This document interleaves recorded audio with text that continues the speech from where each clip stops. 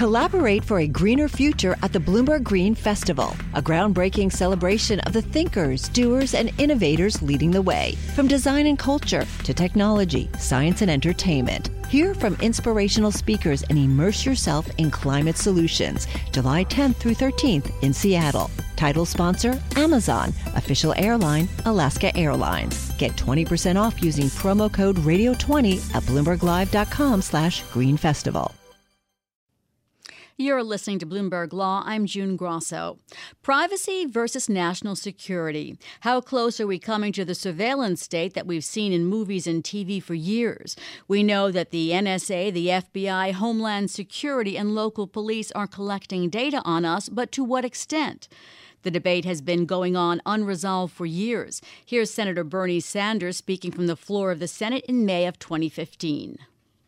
Pretty much anything and everything that we do these days can be tracked and recorded. Now, I hear many of my colleagues coming to the floor of the Senate, and they talk about America being a free country. Well, if somebody knows everything you are doing, maybe it is time to recognize that we are not quite so free as we think we are. Monitoring of the public by police is in the spotlight again because the Boston Police Department is about to spend up to $1.4 million for new software that will scan social media and the Internet for criminal activity and potential threats. Civil liberties groups are concerned about the risk to free speech and privacy. My guests are former federal prosecutor George Newhouse, a partner at Dentons, and Cade Crockford, director of the Technology for Liberty program at the ACLU of Massachusetts. Cade, will you describe briefly what this software does? Well, we're not exactly sure because the Boston Police Department hasn't selected a vendor yet, and they might not actually select one because there's been somewhat of a public uprising against this plan here in Boston. There was a city council meeting yesterday I can talk about if you like, where this was discussed. But they lay out what they're looking for in an 88-page request for proposals, which was published in October of this year. And it's pretty alarming what they're looking for. Police departments across the country use social media monitoring tools, but BPD seems to want something substantially more advanced than what most departments have. And we know that because of the price tag attached to this proposal. They are planning to spend $1.4 million on this software, which is really unusual. It's an unusually large figure. The Los Angeles Police Department, for example, spent $70,000 over a period of 3 years on technology like this. So what is the BPD looking for? Well, in the RFP, they describe capabilities that they want, such as the ability to manage multiple covert identities online. So one of the things that officials at the hearing yesterday here in town said about this program is that, don't worry, nobody's going to be looking at your private information, reading your direct messages or your private Facebook messages. Well, that's not strictly true if the BPD manages these covert online profiles and caters one just to you and manages to get you to accept a friend request. Well, all of a sudden now they are behind the wall of your private Facebook page. They also want to be able to develop comprehensive dossiers on individuals that cross social media platforms. So let's let George get information in here. George, you're a former prosecutor. Do you agree with the police that they need this technology to fight terrorism, or are you concerned that they are not going to follow, the straight and narrow guidelines they set out? Well, the answer, June, is that security comes with a cost. There is a delicate balancing that needs to be done here. I don't necessarily agree with the ACLU. I don't share a suspicion that the police, and you can bet the federal agencies are doing this right now. And what they're purporting to do is there is a tremendous volume of information that's out on the net. The proverbial drinking from a fire hose. So this software will enable law enforcement to selectively monitor what would be considered high-risk type messages where there may be threats or some indications of terrorist activity. I think it's important to point out that we're not talking about going into private emails. We're talking about information that really does have some public dissemination.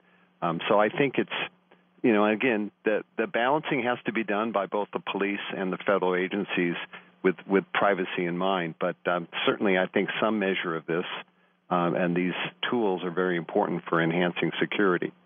Kate, the police say this is out there already. We're not going into anyone's email. We're just going through public sources like Twitter.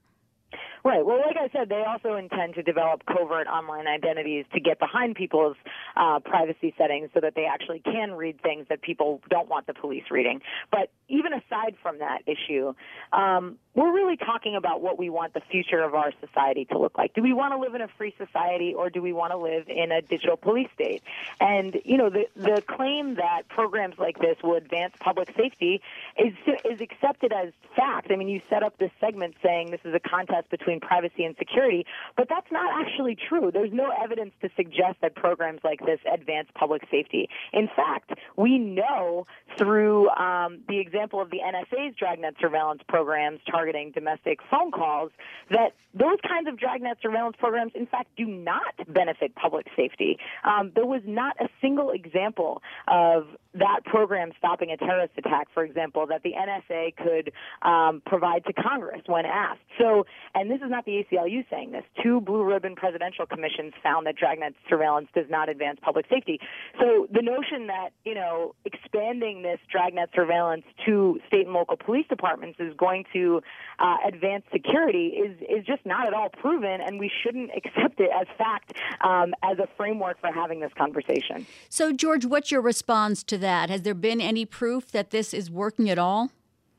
Well, I mean, it's true. There aren't concrete examples. Even the FBI does from time to time intercept plots that they bring down. But that's actually part of the point here is that by catching these things, nipping it in the bud before there is a horrific shooting or a bombing that injures hundreds of people, what the FBI and the law enforcement want to do is be alerted to people who are out there, who are making threats, who are raising a profile that's of concern.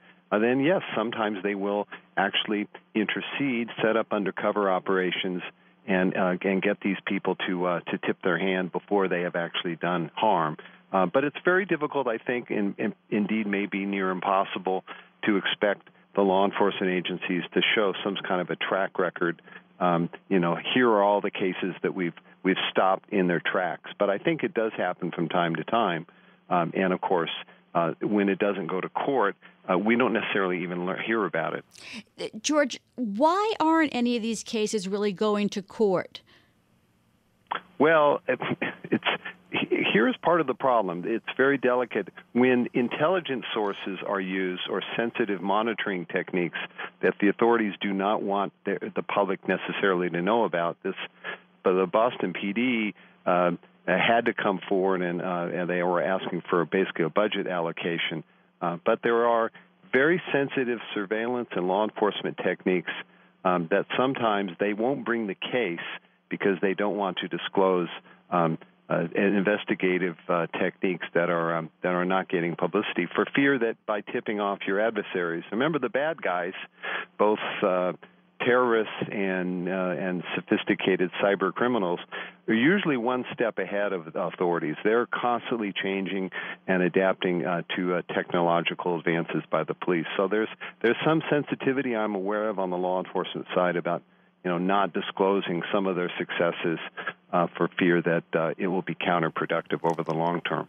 Kate, we only have about 30 seconds here. Does the ACLU intend to take this to court?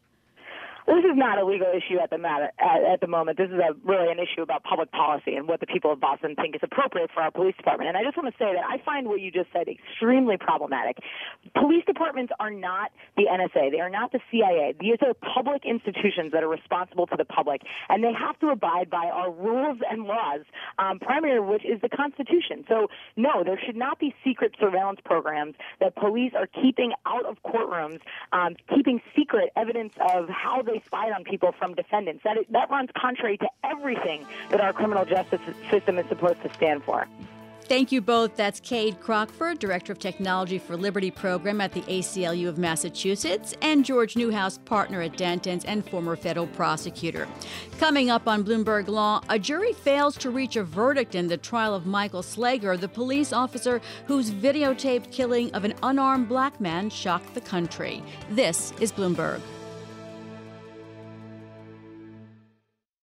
Collaborate for a greener future at the Bloomberg Green Festival, a groundbreaking celebration of the thinkers, doers, and innovators leading the way. From design and culture to technology, science, and entertainment. Hear from inspirational speakers and immerse yourself in climate solutions. July 10th through 13th in Seattle. Title sponsor, Amazon. Official airline, Alaska Airlines. Get 20% off using promo code RADIO20 at BloombergLive.com/Green Festival.